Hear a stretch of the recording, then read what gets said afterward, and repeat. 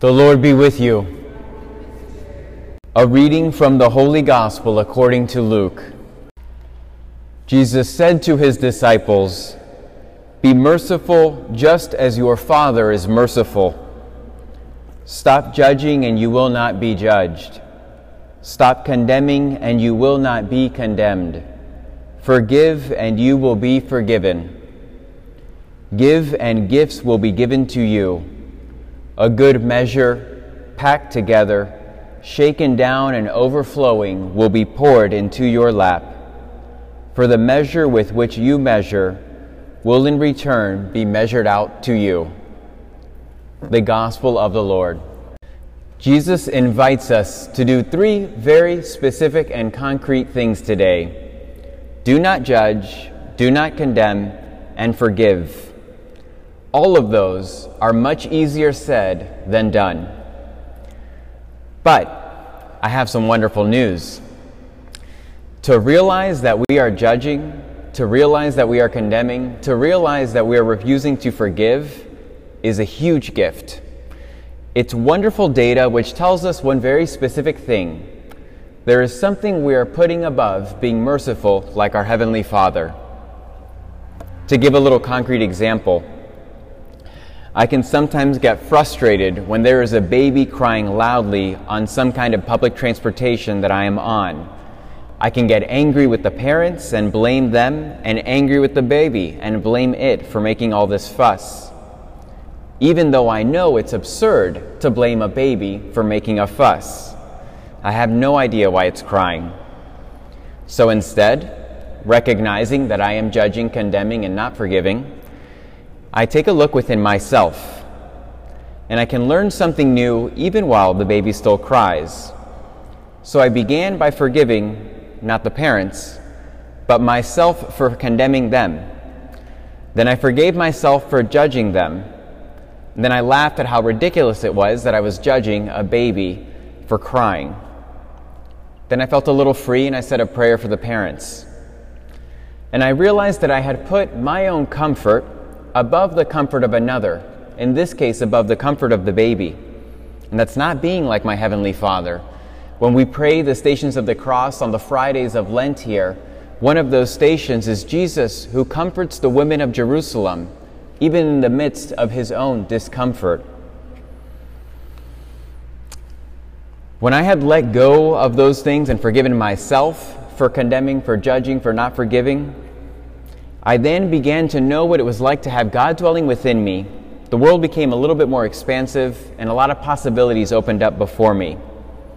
I realized that all this baby was doing was communicating that it was uncomfortable. The crying was the only way it knew how to do that. And so I prayed with greater sincerity for the baby and for the parents who I knew must have been mortified. And this all began with that gift of realizing that I was judging, condemning, and not forgiving. So it's a working backwards. It began with myself and surprisingly ended up with everybody else, and just like my Heavenly Father. I want to give another more concrete example of a more difficult situation. How might this apply in a more intrusive example than simply a baby crying on a bus?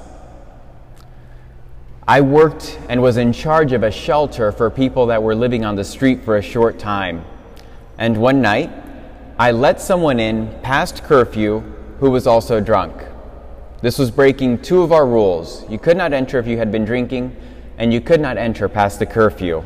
But the knocking was loud, I felt bad, and like I should be overly soft or gentle, and so I let this person in. This guy walked in and picked a fight with somebody else in the building. This is precisely why we have rules like this. You can imagine how frustrated and how angry and how unsure of what was best to do I felt. So I paused. I stopped condemning myself for breaking the rules regarding curfew and drinking. I forgave myself for being maybe overly soft and letting this guy in, and I began to think of how to solve the problem. I ended up offering the man the only private room in the building, which was my room, so that he could sleep somewhere where he wouldn't interact with everybody else. When I offered him my room, he ended up crying and saying nobody has treated him like this since his mother when he lived at home. And he slept peacefully that night in that bedroom. I found a different space for myself. The next morning, I kicked him out, which is what the rules say we should do, and he completely understood that I was doing what was probably in the best interest of the community. There were no hard feelings. He even asked me to drop him off somewhere specific, and I took him with all his stuff to drop him off. No judgment, no condemnation, even, I would say, mutual forgiveness for the reality that presented itself. There was no hate on either part.